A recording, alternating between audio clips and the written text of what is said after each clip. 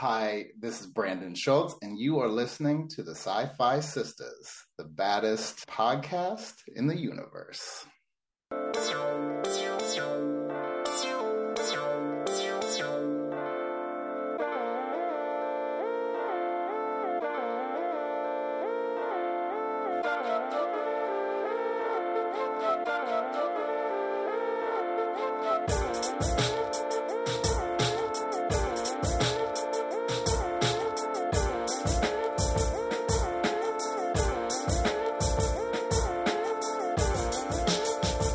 Hey, everybody. Welcome to the SyFy Sistas podcast, where we give you our point of view.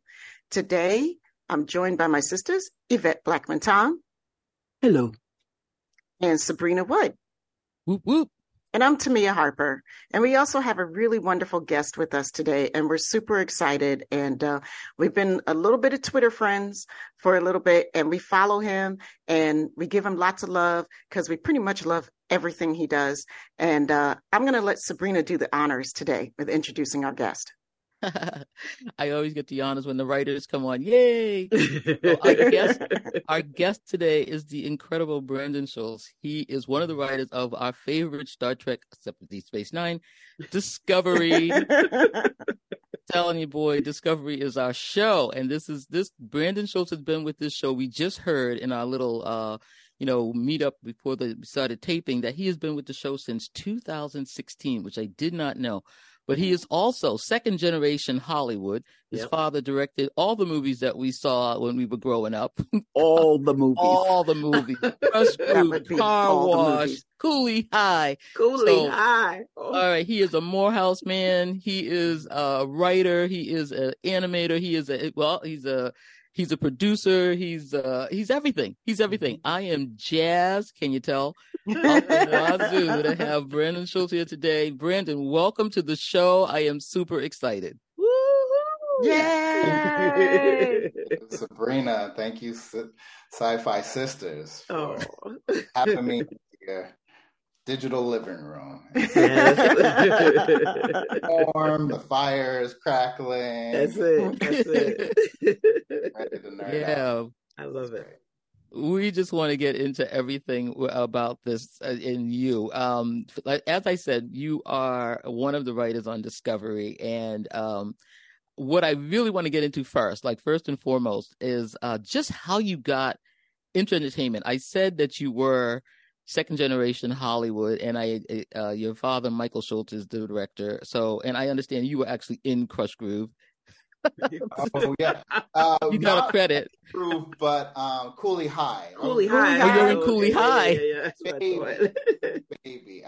My goodness. I was the baby in the scene. Spoiler alert for all those who haven't seen Cooley High. And where have you been for the past 40 plus years? Yes. In Cochise, my big brother Cochise had a college scholarship, and I was the one who donated the envelope to the toilet. Wow! Okay. I know house to discover his college scholarship in the toilet. So my dad always tells the story of how that scene was inspired by true events. So it was method acting. I was as a toddler, as toddlers sometimes do. Thought it was fascinating to throw things in the toilet. So he was saying, "Oh, what's a good way to get into this scene?" See, it's just in your blood.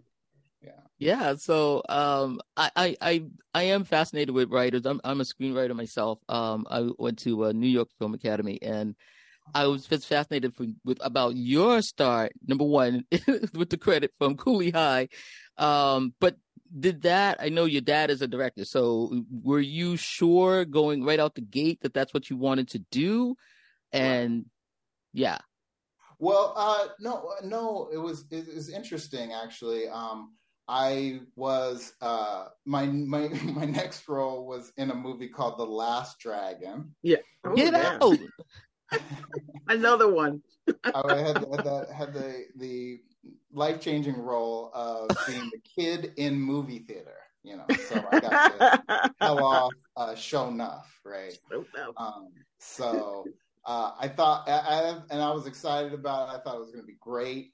And after being held up, by my members only jacket, members only, who was 6'7", show enough, for 12 takes. By take 13, my armpits were raw. There was the blood had cracked, and I was like, this acting stuff, I'm not sure this is for me.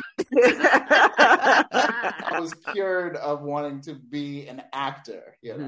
I always have a great respect for what actors do, and and to this day, like I maintain that intense respect and admiration for actors.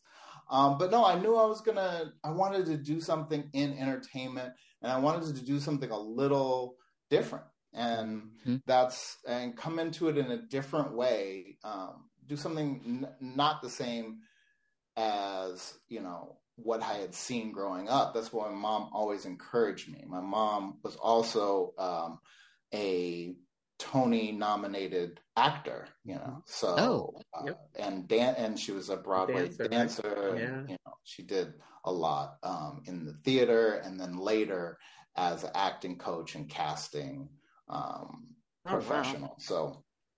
So I knew those sides of the world, theater and film. And sometime after school, I had always worked on projects like growing up because it was just a fun thing to do. I grew up in Los Angeles. I worked on music videos with my friends on the weekends, and we shot each other's music videos. And we thought we were going to be rap stars. Of course. Didn't we all?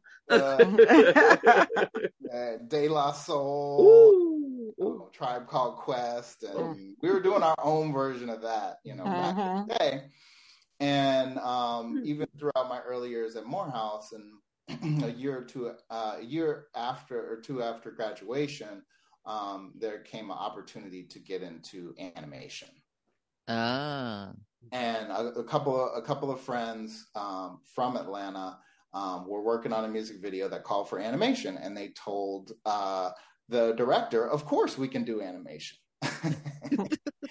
And because we had a friend who could draw, essentially, and we could find somebody. Yeah, he was part of the crew. He could draw, and he did character designs for Lisa Left Eye Lopez and people like that. And he was an awesome designer, Shahid Ali. And and then a couple more friends said, friends of his said, we actually have done animation before. And so before you knew it, we started cobbling together a crew of artists. And wow. I kind of was thrust into that world. And so I was the one who had production experience and, knew how to, do things, edit, deal with clients, and sometimes de facto, I would end up writing. So that was my kind of circuitous way into writing, was by working with a bunch of visual artists who were supremely talented at that. And then by necessity, helping to write and produce. So that was our kind of, or my, animation school of hard knocks. Wow. And out of that, we get Street Legends, Inc.? Yeah. We said Mark and Mike Davis were two of our partners. They're twin brothers who are amazing illustrators and creators, and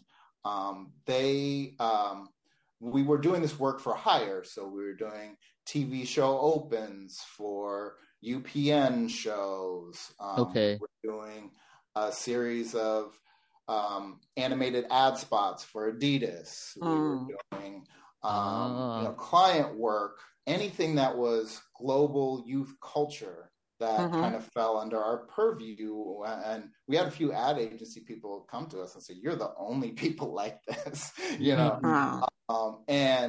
so it was kind of a great, trial by fire. Each project, we learned more and more. We traveled overseas to work with overseas animation studios, both in mainland China and in Toronto, with the sister studio that we had there, in South Korea. So we were really like learning how to do animation by taking projects that had this element of Black culture or hip hop or like just street, culture, and bringing them to life in an authentic way. And so that was kind of our calling card. And then while we were doing that, we said, well, this service work is great, but we better also have our, Spider-Man, our Batman, our version of that as well. And that's where kind of Street Legends Inc. Was birthed with our first comic book project called Blockheads. Nice. All right. Yeah. It's so fascinating. I was reading about it, and I just love the way it was all sort of, it wasn't serendipitous, but it was just, one thing led to another and another. And it's just like, and now this is just gone crazy. I mean, this whole comic book world is now driving everything in Hollywood now. Right. Yeah. We were at the Comic-Cons in the early 2000s. So it was like, it was the days before, it had been huge, right? In culture, but we saw it happen in front of our eyes every year, it getting bigger and bigger. But it was great. And we actually did individual issues, and so we would, and if you know anything about comic book production, when you're doing it independently, it's extremely labor intensive. Sometimes it would take us a while to come with a new issue, but when we would have a new issue come at San Diego Comic-Con, these people would, descend on our table, and a lot of times it would surprise us, It was kids, who grew up wanting to see themselves, but sometimes it was like librarians, It was right. You would not imagine. It was middle-aged white women, it was everything. It was a great experience of having a one-to-one conversation with an audience. And so I think that was something that definitely, kind of stays, Mark and Mike are still close friends. And actually, Mark is doing an amazing show right now. He's a supervisor director on a project called Young Love. Yes. Yay. Oh my gosh. Wow.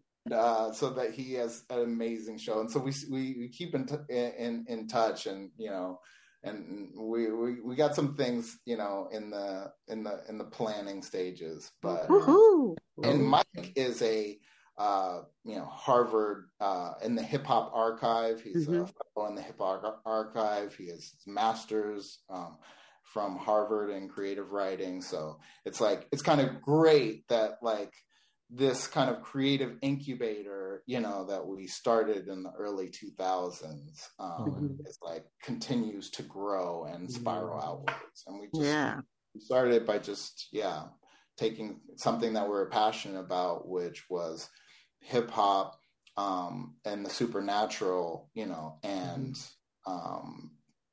putting that into a story, that could be, told in comic form.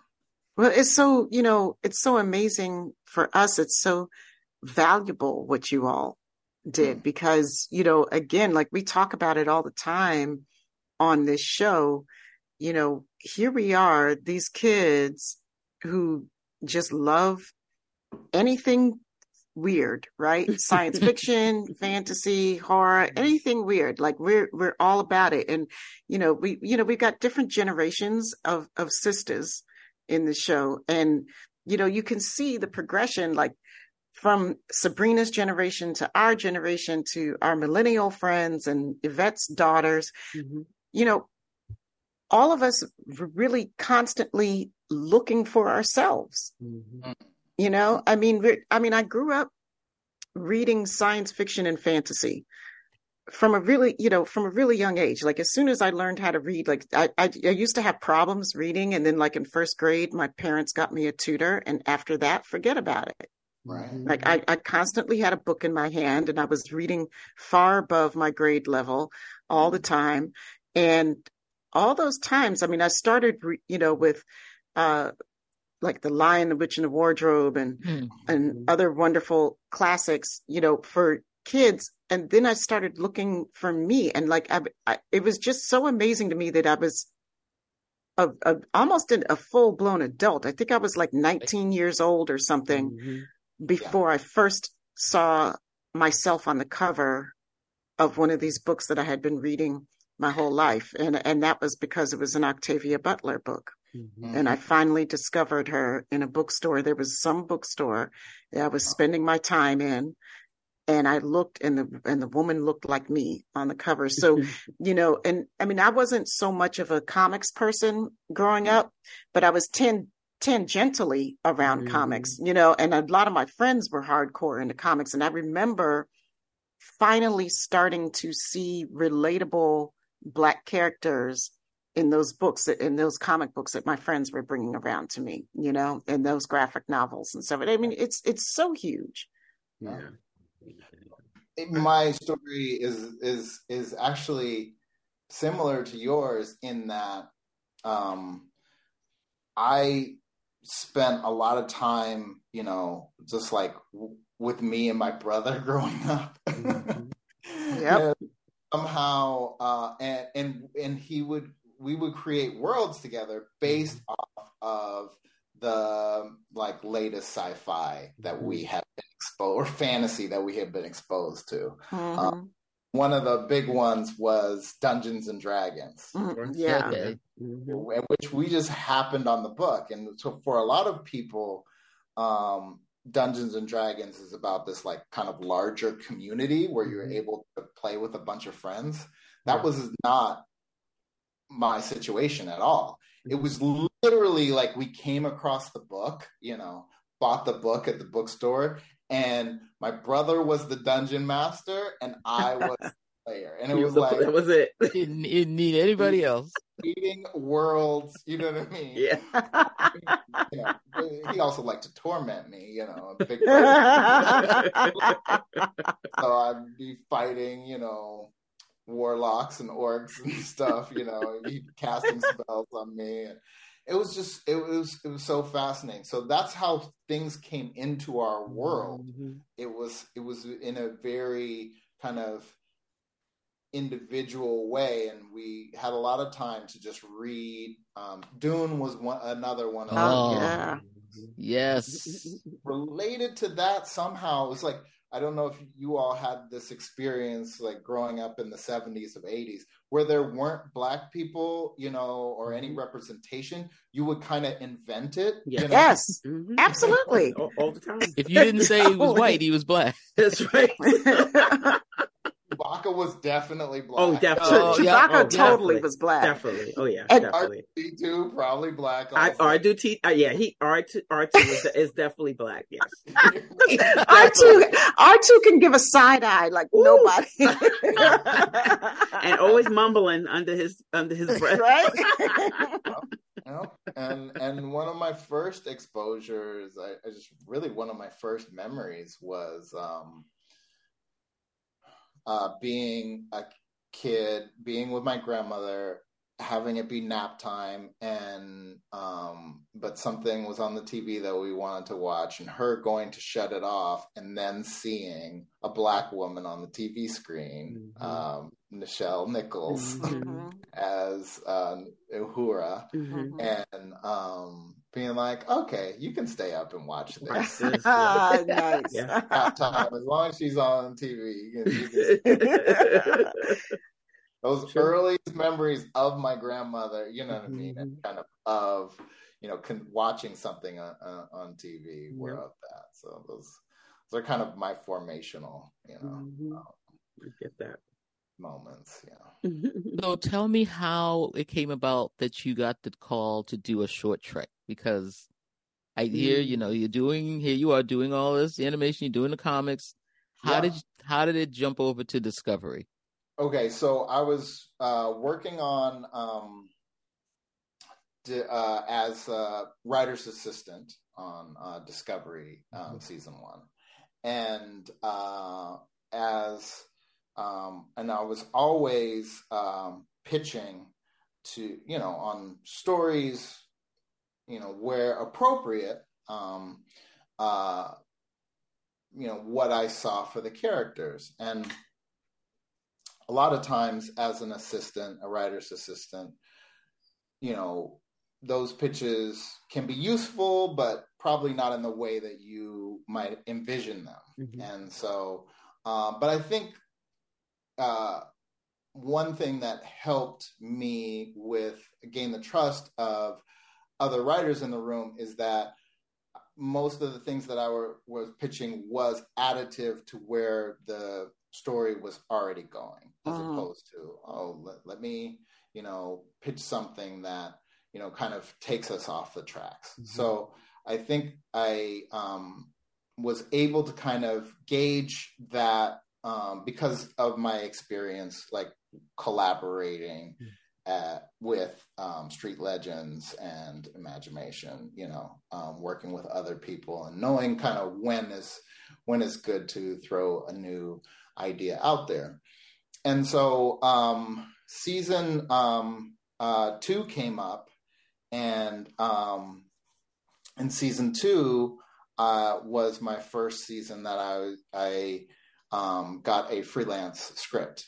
And so I'm going to give you the long version. Please. Good, because we're in for it. We're here. You see us all like... We'll get there. Take your time. Okay. Thank you.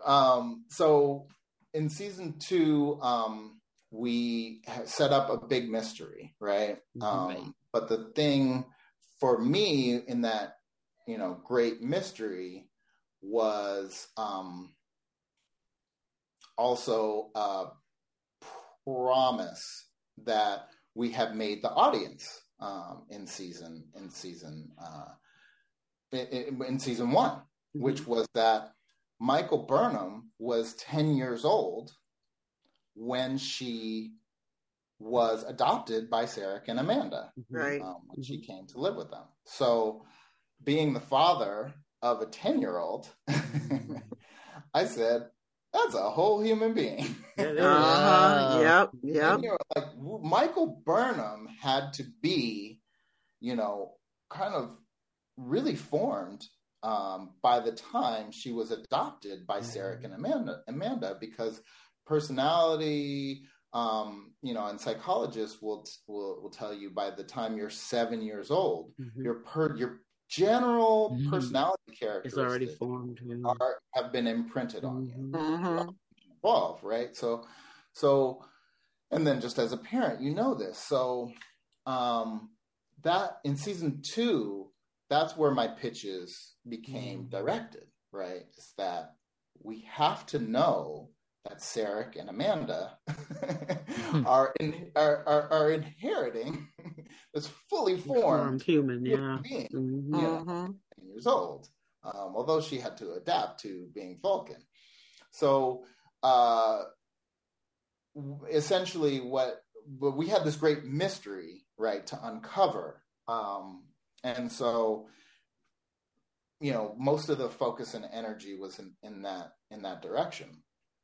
So I took it upon myself to go write my pitches down, and I did what a lot of screenwriting advice or industry advice will tell you not to do, which is to write a spec script of your own show. I said, I have to get this out of my head, because if I don't, it's just I won't be able to live with myself. Right. You won't be able to write anything else until you get it out of your head. And, as I got into it,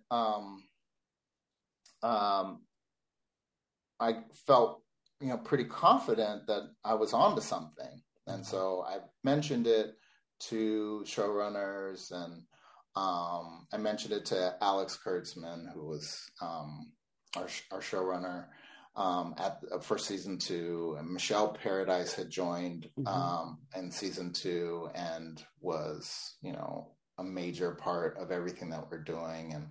And I pitched the story, and I said, that's interesting. And I said, actually, I've written 40 pages, of it, and,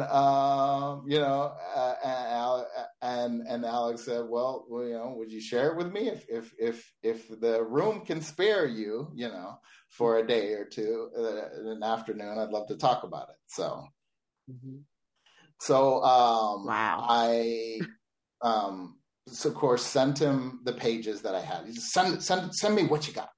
And I sent him the pages that I have, and I go for the meeting, and I walk in the room, and he has my pages out. And so he's just reading it as I walk into the room. And so I sit down, and I've worked with Alex before. We go back, but this was a new level of intimacy. Yeah.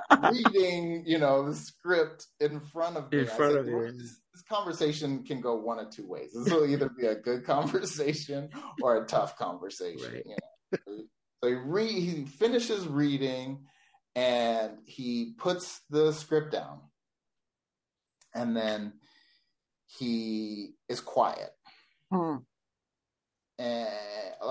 not for a minute, probably a good 4 minutes. Oh my God. Oh my goodness. I'm just there. Just there. Marinate. I'm just hanging out. And then he proceeds to integrating my story of Burnham finding her or reaching out for her birth parents. Integrating that, he proceeds to pitch me out his vision for the back half of season 2. And it's all the things that it end up becoming, Section 31 and, Burnham's birth mom and all those things, all integrated. And he said, not only is there something here, but this is, this could be good. And you're going to write it or co-write it, and that'll be your first Star Trek script. It's a good one. It's a good one. And so that was a pretty awesome moment. And then he's got that. Look at the smile he's got now. I know. Smile. He's still, and this was what, 2017.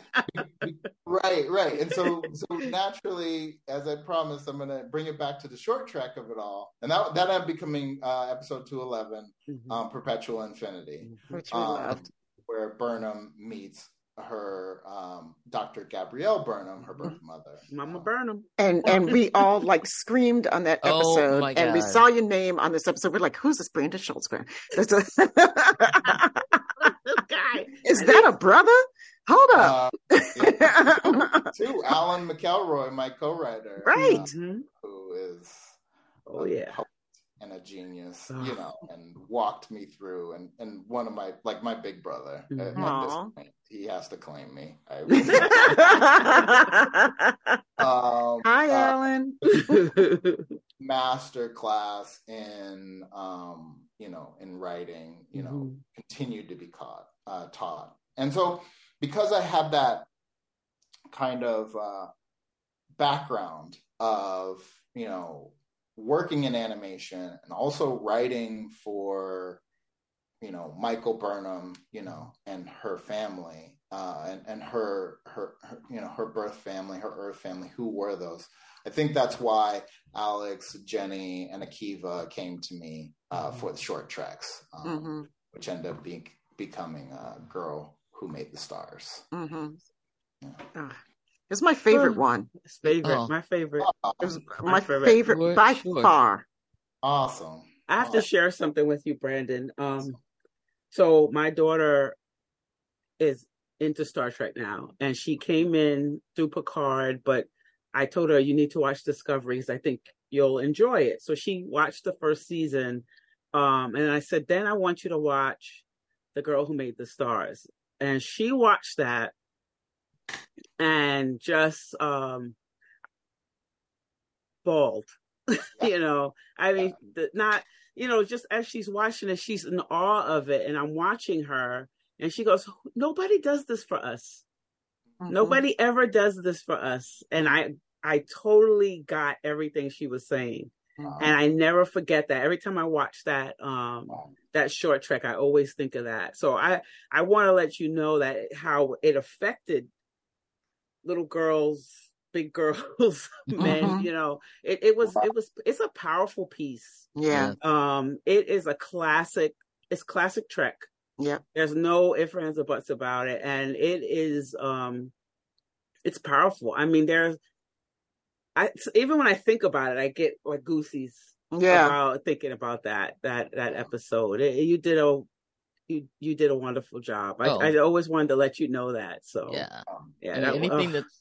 Anything that starts 1,000 centuries ago in Africa. Yes, in Africa. Okay. Right. I'm so in. What? I'm so in. I'm like, ooh, pull up the seat. And there were no stars. I'm like, this is good. When I saw that, I'm like, okay, this is the black version of In a Galaxy, far away. And I'm like, yeah. Yes.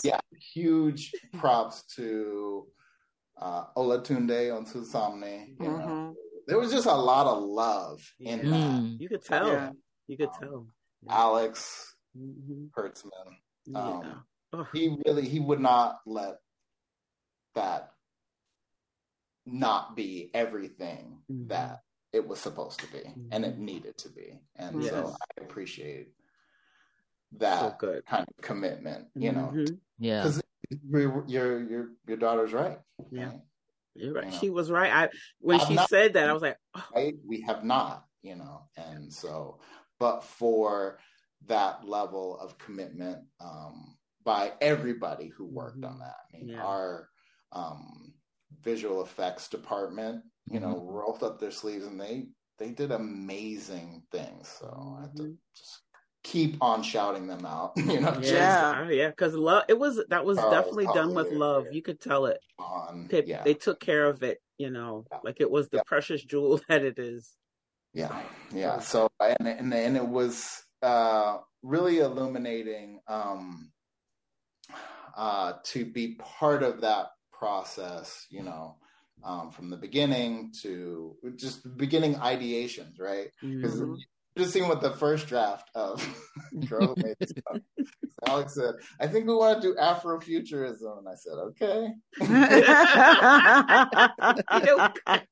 and then okay, that budget would be like the budget for like a season. Right. They kind of it a little bit, so then that became draft 2, but he was into it. I mean, just the creative on that whole project was kind of a great experience of just like, really everybody rowing in the same direction and aiming for something that would make your daughter react in that same way. And so my name is on there as written by, but it belongs to like everybody on that crew, from the creature designers to the voice actors.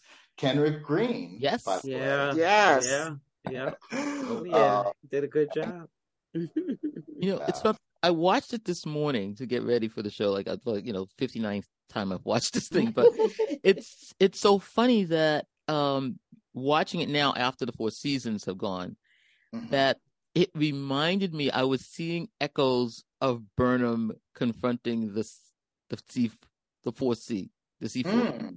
And it was like when the little girl meets the alien with the light, and she's not scared, and she's going, like everyone is telling her not to don't go there. I felt like season 4, you know. It was like, it's like she's gonna go to another galaxy, she's gonna meet this alien, she's gonna talk to it, and it's gonna give her something. I said, this is season 4. Yeah, right. But it was so weird because, of course, you know, I didn't see that when I was watching it the first time, but like 59, I was like, oh, wait a minute. Right.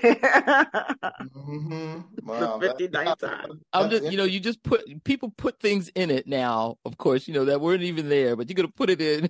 So that's what I decided to put in today. As the father of 2 daughters, you know, it was just, and also, you know, someone who kind of delighted in the ritual of the bedtime story. Yeah. Yep. I was just, you know, couldn't be more happy to be telling a story that came from that kind of place, you know, and really, I mean, Kenrick and Kyrie McAlpin, who was the voice actor for Tiny Burnham. I mean, they just, yeah, was like, who are these? Like, Right. were like, they nailed it. Pop jazz, like, from, they were on it. So. I love that. I love the part where, you know, the little girl says, the father's telling her the story, and he said that the people tell her to go play, and she said, "Oh, that was just rude." Just said, "Oh yeah, this is like spot on." Right here, it's like she just. I just love it. I had those pom poms when I was Me little. too. Yes. Me too. Yes, actually, yeah. I mean, that was the fun. We recorded like our own scratch tracks for it because the short track were happening simultaneously to main production. Yeah, it really did feel a little bit more like, you know, a scrappy independent project that could, right? You know, so we were recording our own scratch tracks. My dad would play the elder. Wow, nice. No, really? Tiny Burnham, like just to kind of lay things down and try to get a sense of timing. I'm going to be calling her Tiny Burnham for the rest of my life. It has to be Tiny, not Little Burnham. Tiny Burnham. Tiny Burnham. Tiny Oh, Burnham. it's got to be just an Afro puff, you know. I love that. Tiny Burnham. That's what I was going for. I was just blown away by like the way our design team just nailed it. Like, oh, they so did. Yeah. And when that debuted, I mean, like Twitter, everything just went off. I mean, people were just, we couldn't talk enough about it. We were like, did you see short tracks? You know, everybody was just God, I miss bubbling. Well, it was so exciting, right? Because you hadn't had animation in Star Trek since the animated series. Right. Yes. Yep. Okay. Plus, you know, really the only other Star Trek that was on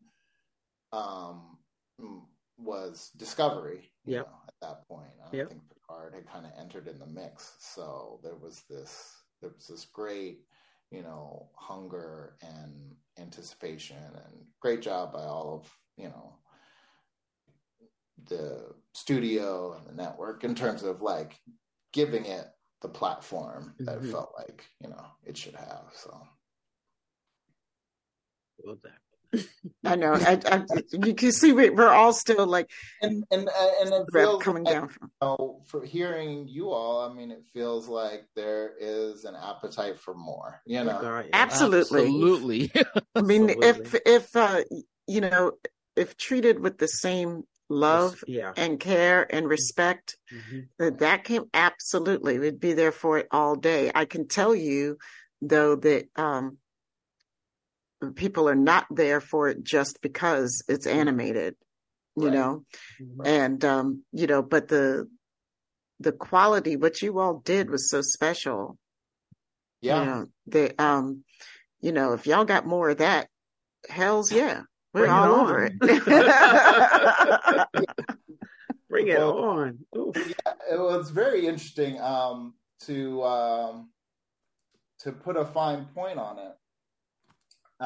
If you remember the episode Brother. Yep. Alex and Jenny had a line in that episode that talks about this myth, this creation myth, where a girl dug her hands in the sand and threw them up into the stars, and that created the stars, right? It's just a line, right? Yeah. And it's very poetic voiceover that kind of leads us into the story. And I'm like, what is that? Right. And so I had all these pitches about how that would incorporate into the finale of season 2, and that didn't quite, there wasn't quite space enough to do something, even though like there was a lot of receptiveness towards those pitches. And so that's really where it was kind of like, okay, we're doing short tracks, the idea for something that encapsulated the spirit of that story, right? That kind of creation story, by keeping it very much in a Star Trek lens, right? Star Trek lens. What does that look like? Are great stories. Those are great conversations to have when you're having them with other amazing writers and directors and artists. Love it. I feel like that's probably one that like Avery Brooks probably loves, because it felt like something like you could see a Cisco and Jake moment. Yeah. It's just as easily there. Right. Yeah. And that's so interesting because I kind of came to DS9 a little bit later, in my fandom, because that was during college for me. Yeah. So I really didn't track DS9 until like much later, and I'm like, oh, whoa. So far, somebody told me to see Far Beyond the Stars, and I was like, holy right. I was like, okay, wow, all right, this happened, and I missed it, and it was crazy, but it was a moment, it felt like, where we had more of that. It felt inevitable, right? Yeah. That you were going to see more Black-led stories and images because you had, Spike Lee doing transformative work in the early 90s and late 80s, and you had, you even had Homeboys in Outer Space. Sure had Homeboys, but God, did we? Yes, we did. Right? Until it was gone. Right? That just was not, it didn't exist, right? Talk about, so we see that these things don't happen on a straight path in terms of like infinite diversity and infinite competition. Right. It's not like a direct path. It's like, let's get some diversity and then let's not do that anymore ever. Right. And like we get back into the conversation. And it's interesting, like to, I think where creatives are at the point now is we're not really going to let ourselves be at the whim of what the industry decides is the trend, and if we are going to be bankable, like we know that we have to do this work by any means necessary because of what it means to you all and what it means to your daughters, like absolutely our sons, like it's not negotiable, right? Whether we continue to do this work and elevate it until do it from an authentic standpoint, and it's that has to be next, regardless of the trends and the noise of the larger systems. I think it's so different now too when we have these conversations because there's so many more ways that people can access and control content and output than we used to have at our fingertips before, like in the 90s, right? So like digital has changed everything and streaming has changed everything. And it's so much easier, I think, for us to say now, I'll just do it myself. Yeah. I don't need your backing necessarily. I don't need this. I can create my own studios. I've got my own actors and writers and, sound designers and et cetera. Like we just are much more willing now to just do it ourselves. We had these people laying out roadmaps and putting down these cobblestones for us the whole way. Mm-hmm. Yeah. And that's the thing. If we work together, right? We've heard, and it's like we have to kind of teach as we go, right? Right. Like, before the Oscar Michaud existed, right? Right. One thing that's great about the new Academy Museum is that when it opened, there was an Oscar Michaud exhibit within the Academy. There also was an exhibit that had a few, I think, Coolie High and Car Wash in it. So that was like Regenerations was I went to see that. Yeah, it was all there. But my daughter came home from attending the museum a year and a half later, and she said she didn't see it. Oh wow! It was no longer there. It had been changed. So the SyFy exhibit was, said to be temporary, but the Oscar Michaud wasn't. So she came back saying, "I didn't see it."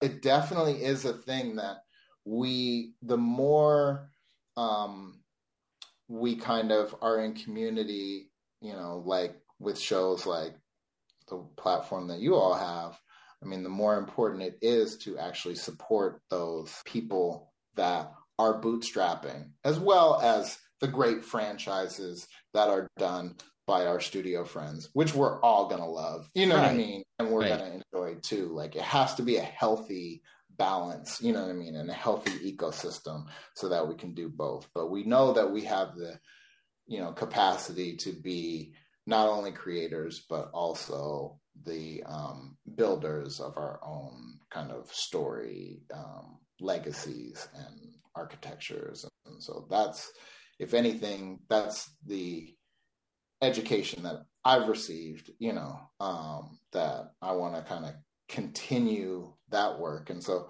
a lot of things have brought me full circle back to writing for comics and writing for my own projects that are self-funded. Speaking of going full circle, I just wanted to ask you, how did you enjoy going back to Morehouse for the panel celebrating the 10th anniversary of your cinema, TV, and emerging media school? That's your track that you majored in, right? And you're on the panel now with Mr. Love of who they cloned Tyrone. I was like, I just saw that movie. I love that movie. So good. Yes, that was amazing. I was with Dr. Stephanie, who brought us to Morehouse for the 10th anniversary, right, of their program, Cinema, Television, Emerging Media, which did not exist when I was at Morehouse. Okay. To have, but was not yet in place. And so it's a program that they brought about 10 years ago. And so now the program is graduating students out into the world who are coming with portfolios, with a vision for who they want to be as storytellers. And so the Morehouse legacy that includes, people like Sam Jackson and Spike Lee, but now Stephen Love, and others, is just John David Washington. I think take a quantum leap in terms of our kind of reach in the industry. And so it's been Ben Corey Jones. I'm just thinking of people off the top of my head, right? Much less more students that Brian, Tyree, incredible things. Henry, right? he went there too. That was going back. We went, they were kind enough to bring us back in August, and I got to be on a panel with Pat Charles, who is a writer for shows like Sons of Anarchy, and what else has Pat written for? Black Lightning, Oh, okay, yeah. That was my show. Yeah, I got to, and it is a friend, who, personal friend who goes back to our comic book and animation days. Oh. Pat and I have been on a journey, like working on each other's projects going back, 20 years. So that was a really cool culmination. And then we start meeting the students, right? So not just, Morehouse students, right? But students from across the Atlanta University Center, which, if anybody doesn't know, are Park Atlanta. 5 5 HBCUs, in one larger Atlanta campus. So Clark Atlanta University, which my wife is a proud alum. Spelman students, Morris Brown, ITC, and then Morehouse. So we were there. The students were incredible because they were so ready to have these conversations. There was, and I met a young woman who came up to me, and within like 30 seconds of starting our conversation, is like, how do I get an animation? Like, okay, all right. Do you have a pencil? Step one. She had 20 with her. And I'm going to show you how, and so there was just really a great kind of cross section, and you really saw that hunger, Yeah. That was the kind of the most exciting thing, is that, and everybody who came and presented, the hunger that the students who were there had to talk to them and find out more. And so I left feeling inspired and definitely encouraged. We were in a good place. Going back to the well. Yeah. No, and so I hope to kind of, go back to become more of, part of the program. And Dr. Stephanie Dunn, and really do whatever we can to kind of create a virtuous circle, right? And it's so necessary, because you can, in this industry, it doesn't matter how you're connected, it can be a very lonely place. Yeah. No. Yeah. It can be extremely lonely, because you have to do things that are abnormal, in order to, create a life that feels, rewarding. And there's very few people outside of the industry, can understand your set of circumstances, and even less can understand what it is to be from, the background that you come from, to come from yeah. You know what I mean? To have this need to tell these cultural stories, whether or not like that is the trend or not. Right. Ooh. Balance that with also like making a career and making a life that, pays you, what you need to survive and thrive and raise a family. So all those conversations, all those things are things that we can do a better job of supporting one another with, and so that's what I really, that's what I left most excited about, was that fact. That's why I really wanted you to talk a little bit about that program, because, you know, people wanting that, like you said, those kids are so hungry for it. And I think a lot of people don't realize that there are other schools that offer these great programs besides, you know, USC and you know, Tisch or whatever, you know, even New York Film Academy, whatever film schools you know of, there's these other schools. You know, we have Howard here in DC that's doing some wonderful things. And you know, I definitely wanted to make sure we mentioned this program at Morehouse and have a little promotion for it, because I was amazed when I looked at the panel program. I was like, oh, wow, this is the shit here. I would have died to go. I was looking at it like, I wish I could have been at this panel. I know. We'll hopefully we'll do it again, because also Kevin Hooks is the visiting professor. Oh man, yeah. So if you don't know Kevin Hooks, he was the director, Passenger 57. Before that, he was an actor, son of actor Robert Hooks. And Kevin was on The White Shadow, which was early 80s version of Must See TV. So yes, it was.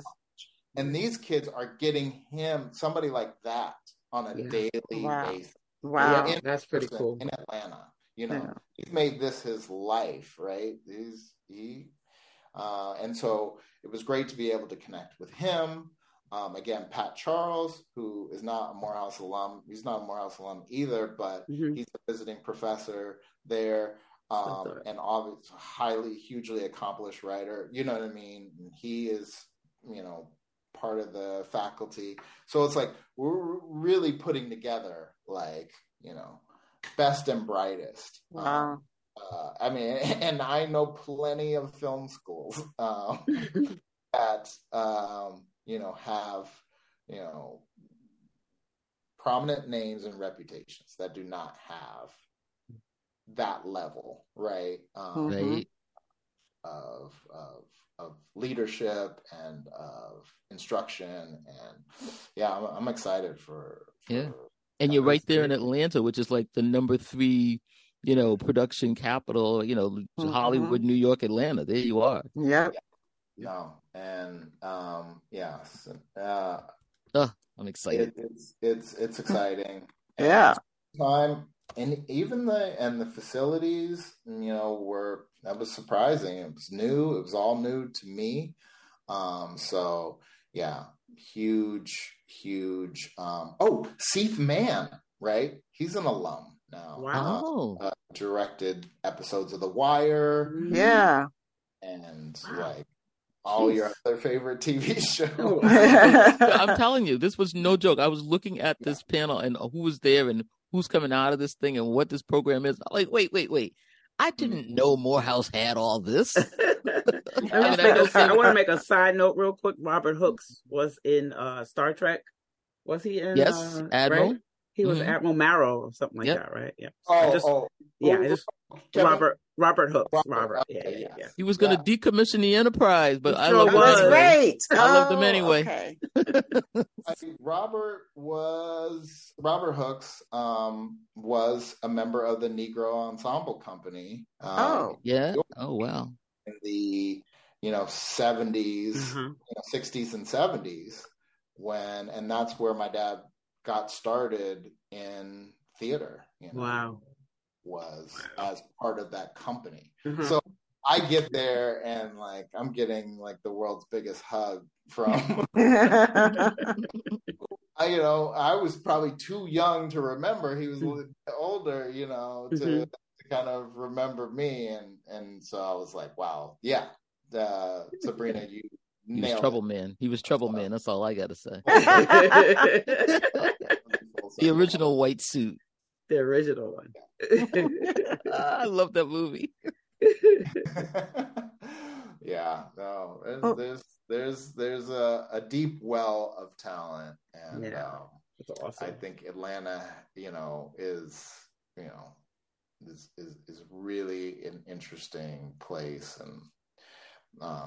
and so I proudly call it my second second home because Yeah.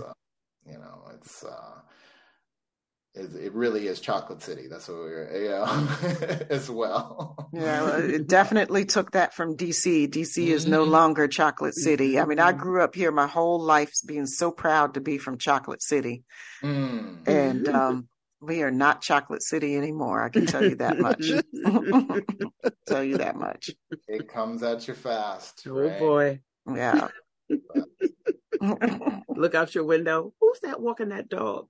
But I still talk to people like who move here, you know, Black folks who move here from other places and who are still just so amazed because, and I take it for granted how wonderful it is that I've grown up around Black folks doing all sorts of stuff on a daily basis, right? Black professionals, Black folks of all sorts of walks of life, but seeing us fully engaged in our citizenry and, you know, living our lives in a very free way. And I take it for granted until I talk to somebody else who is not from a place that is so right, you know, that has so many Black folks and, you know, they're the one of the few or like never saw Black professionals until they moved here, you know, never saw any Black people outside of like maybe a teacher, right? But never didn't know Black doctors or Black lawyers or, you know, Black architects, you know, certainly not any Black politicians, you know, I mean, and this is just normal life for me, you know, so I forget that, you know, I really, even though we're not Chocolate City anymore, I'm still very blessed to live in this environment and to have been raised in such a way. Right. Yeah, no, and it's something that you can't, it's something it's hard to kind of quantify that, right? To see yourself in the majority, you know, or just even in numbers, right? It's just, I had this experience a few times in my life, you know. One time was when I first visited the Atlanta University Center, and I was sure I was not going to Morehouse, right? On the table, you know what? Because it was all male school, right? Yeah. Thank you, but no, thank you. You know, but okay, I will go visit, right? Because my aunt, bless her, is just always been the one in our family who brought, you know, our culture, revolutionary thinking, Black Trivial Pursuit, and she's like, "You gotta go." Love it. Check it out. And my cousin had gone the year before me, and I was like, okay, well there might be something to it, but I'm definitely not going here. It's either like Hampton or Howard. Like, okay. I was HBCU. It was definitely happening. I needed, you know, a different experience because I had grown up in a very progressive, you know, small high school, you know, which was great and nurturing and all that, but it was like I knew it was not real life, you know. Right. Definitely was not real life. No, this does not check out. Yeah, that's the headliner. Yeah, right. And so I knew I had to, and I wanted to get out of LA as well. But so it was Howard or Hampton, but I'll go and visit. Then you know, so my cousin takes me to it's a Friday, just on a random spring day, nothing special. And he's like, "Yeah, come with me. We're gonna go to the yard." Yard? What's that? Yard, you know. Spelman's campus on a Friday. There's vendors out. The incense is burning. You know, you can smell like the Jacquard Noir. Every different hairstyle, every different skin tone. You know, all of that. And I was like, wow, where are we? Right. Am I? Like, was outside of my body because it was something that existed in Los Angeles at all. We were in the height of, gang era, and could end up in a shooting, and I've been to a couple of them.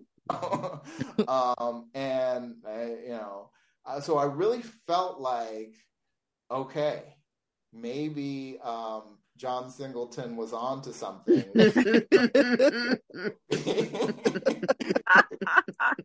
Out of LA and goes to our house. So I was like, okay, maybe he's on to something. That's very interesting. And I never got a chance to ask him why that was so important to him, because John Singleton, as we know, went to USC. So even to people who didn't go there, it meant something, and I got that in that moment.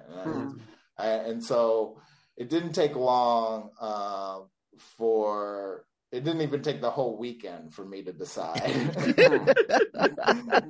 that this is where I wanted to be. He's like, Saturday morning, I'm coming here. This is it. You can count them on one finger, because I was like, I'm early and I'm getting out. And by the way, circling back to your first question, after reading my college essay, that's when my mom goes to me and she says, you're a writer, right?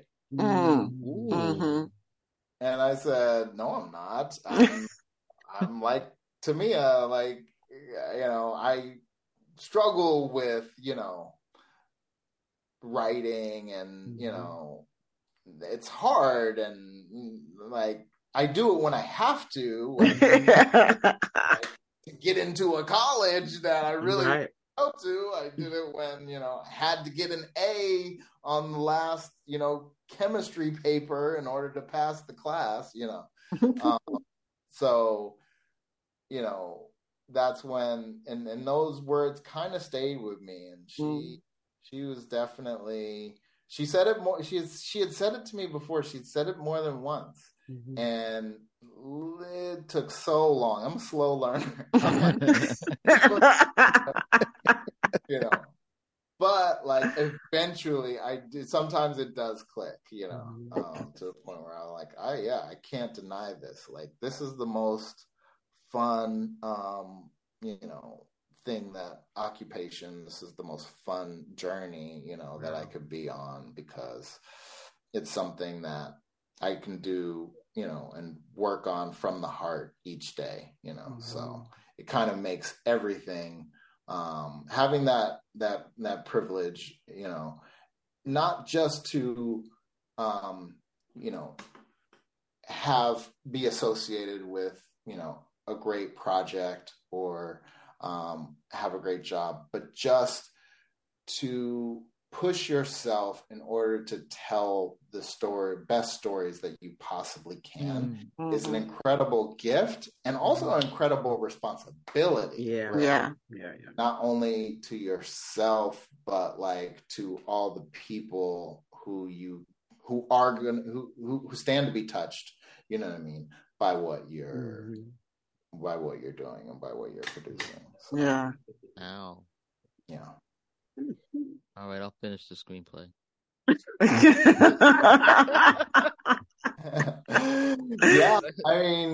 And it's just one page at a time, right?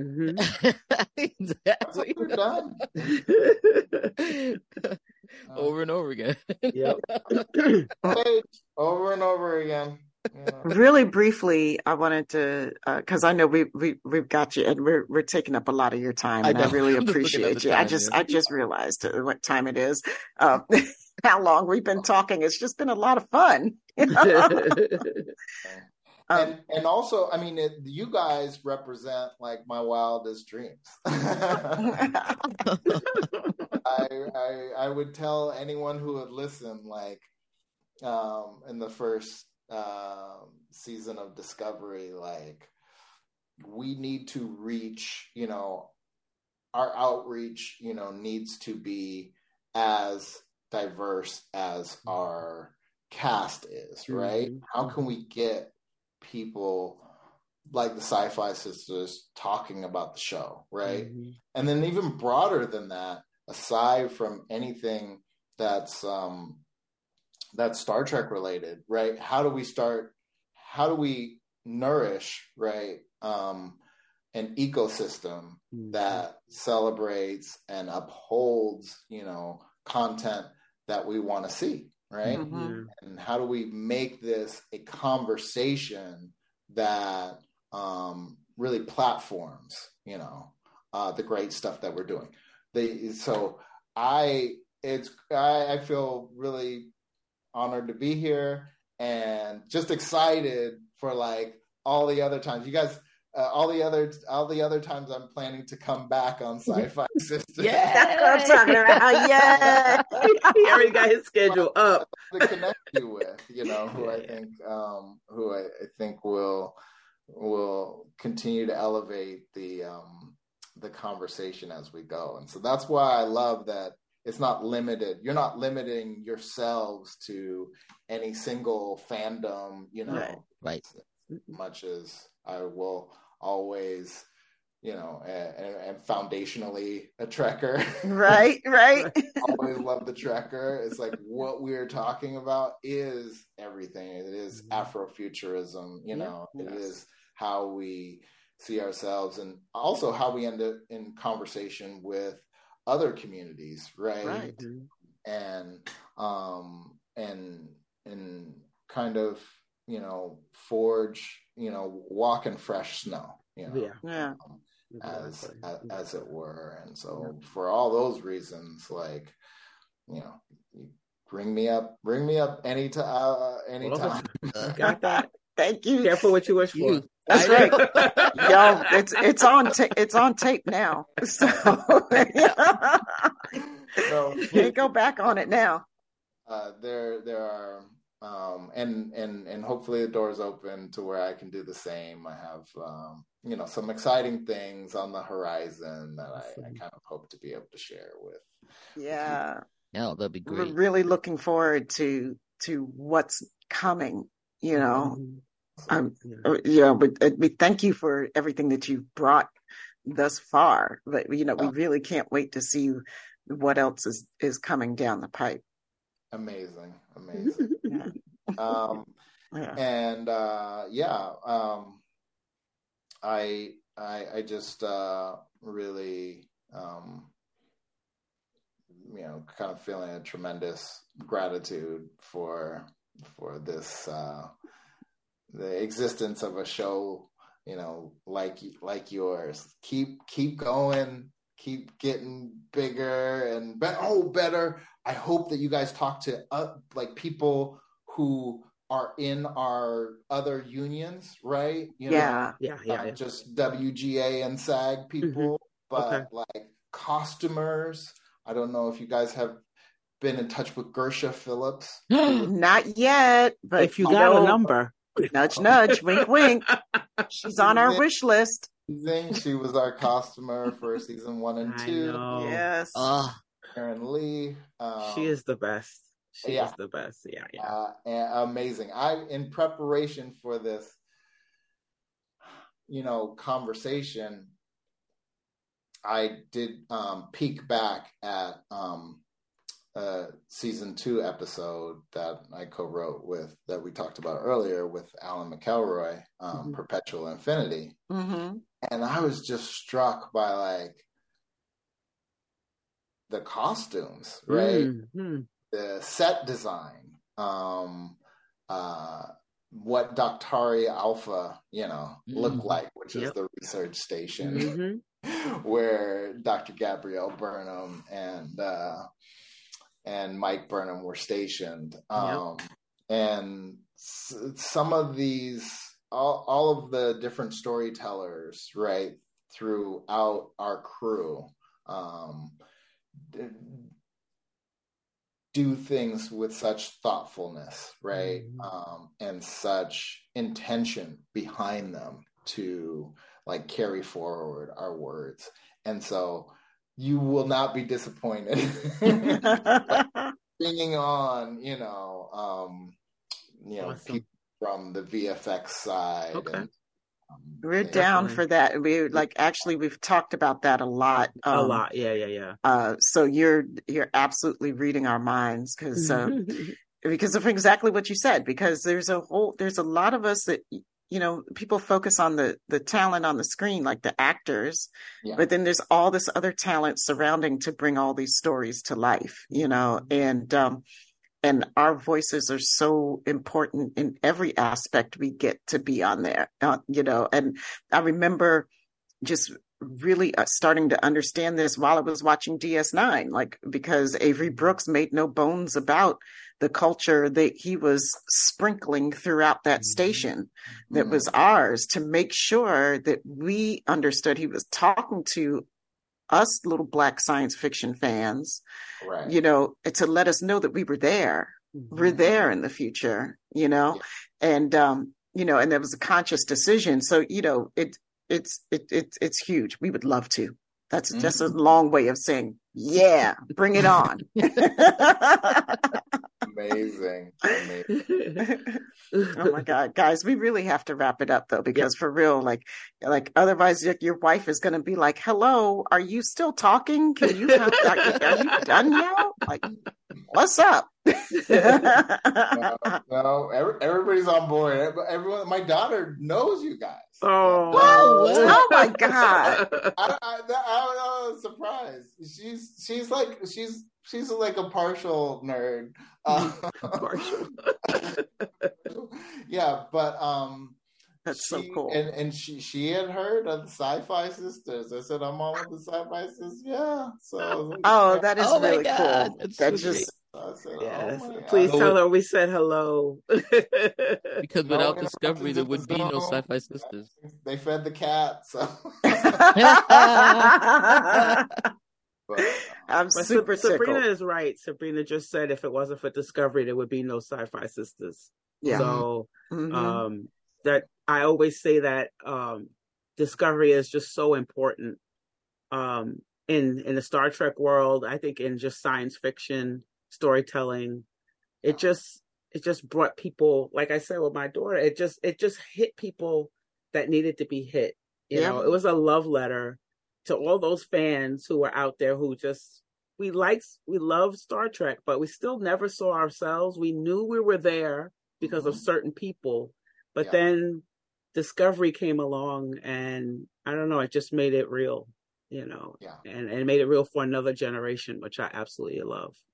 So because we knew we were there, but they weren't particularly telling our stories, right? And it's like it was kind of like the sort of what's the word, like whitewashed version, I mean, pardon the pun, but where it's like, you have certain authors that are like, I have a really diverse cast of characters, but they don't deal with anything culturally. It's just like, you're just in this story, and this person happens to be brown or happens to be of some type of Asian descent but they all culturally, it's really homogenous. Just sidekicks once again. Yeah. Right. Or whether they're main characters too, I mean, I've read some authors that I really love, and they people their stories with us, but it's not somebody writing from a perspective of other. Ever. Yeah. I mean, and those are when it when it feels real and authentic and like centered. Yep. Like, and it's not something that you can always articulate, right? Yeah. But you know it when it's not. Right. Yes. Right. Exactly. Right. And sometimes it's not the fault of like people who might have happened to be on the show, because it's like, who's listening, right? Right. Yeah. Thing on Discovery that we have been really fortunate is that, we've had that ear, right? To listen, to say when a flag has been thrown and said that doesn't feel right, right? or how about this, right? How about incorporating the birth parents of our lead character, you know, right, and into the story and grounding that. Like, those are times where I feel like, you know, the people running the show have stepped up and been part of it. Even parts of the show, like in Sanctuary, episode 308, where Blue Del Barrio, our actor, their character comes out as non-binary, right. You know? Just in the simplest terms, Yep. You know, saying they. I've always felt like a they. And that was a result of conversation, you know, and listening. A lot of more listening than imposing, right? And so, yeah, being a small part of that team was really meaningful, you know, and the fact that things landed with you all, right, and your daughters, like, that's incredible, because I was like, we have to touch, you know, we have to reach fresh ground. Well, of course we're gonna, you know, have all the Klingons, and we're gonna have Spock, and we're gonna introduce a Pike, and, you know, we want to reach, you know, if we reach these new audiences in a way that they feel seen, you know, that's what Star Trek has always done. Right. Exactly. And we're in that legacy, and that's like my grandmother pausing before she, you know, turns off the TV at nap time and saying, okay, you can watch this. Exactly. Exactly. That's a direct line. I love it every day, you know. So to be part of that has been one of the great privileges of my life. So cool. It's been a super privilege for us to spend this much time with you and to talk to you and get to know you. And I mean, we're just so delighted. We love you, and you can't get rid of us. So don't even try. Yes, that's great. Oh man. Yeah. Please don't hesitate to reach out. I was honored that you guys reached out, you know, just recently, and I look forward to doing it again. Okay. Yeah. Part 2, we got a lot more to talk about. Oh, we sure do, because we only touched the tip of the iceberg this time. Like, we haven't even talked about like upcoming stuff that you can talk about. Yeah. Do you have anything that you want to pitch real quick before we go that you can talk about? Yeah, follow me on the Instagram. Trying to get better at that. It's B Schultz writing, you know, and I think that's where we'll do our announcement funnel, you know. Okay. And things of that nature. But yeah, maybe a little premature right now, but okay, I'm really excited for a few projects that I'm up to. Oh, and also I'm developing a project that is an animated project that would be like right down the alley of what we've talked about. Sweet. Sweet. That's another thing. So anyway. Y'all hear that? Still cooking in the kitchen. Awesome. I love that. Ready to serve it soon. Yvette, you want to let people know where they can reach us if they have thoughts on anything that we discussed today, or just want to say hi to Brandon via us? You can find us at SyFysistas.com. That's SyFysistas.com. Join us on the mothership. That's MUTHASHIP. And the SyFy Sistas Book Club, both on Facebook. On Instagram, TikTok, and Threads, sci-fi.sisters. We are also on that platform formerly known as Twitter at SyFy Sistas. Become a patron of SyFy Sistas today at patreon.com/ SyFy Sistas. The Trek Geeks Network's presenting sponsor is Fansets. Go to fansets.com for pins and memorabilia from all your favorite franchises. Visit fansets.com and use Trek Geeks, all caps, for your exclusive 10% discount. After listening to this podcast, please rate us and write a review. We may just read it on an upcoming episode. And of course, it would be remiss if we did not shout out the baddest engineer in any and all universes. That's Dose, the anonymous one. Dose.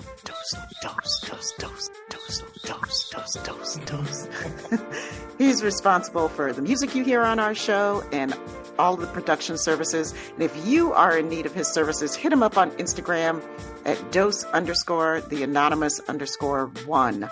And everybody, we love you. Thank you so much for listening to us. We're out of here. Peace, love, and hair grease.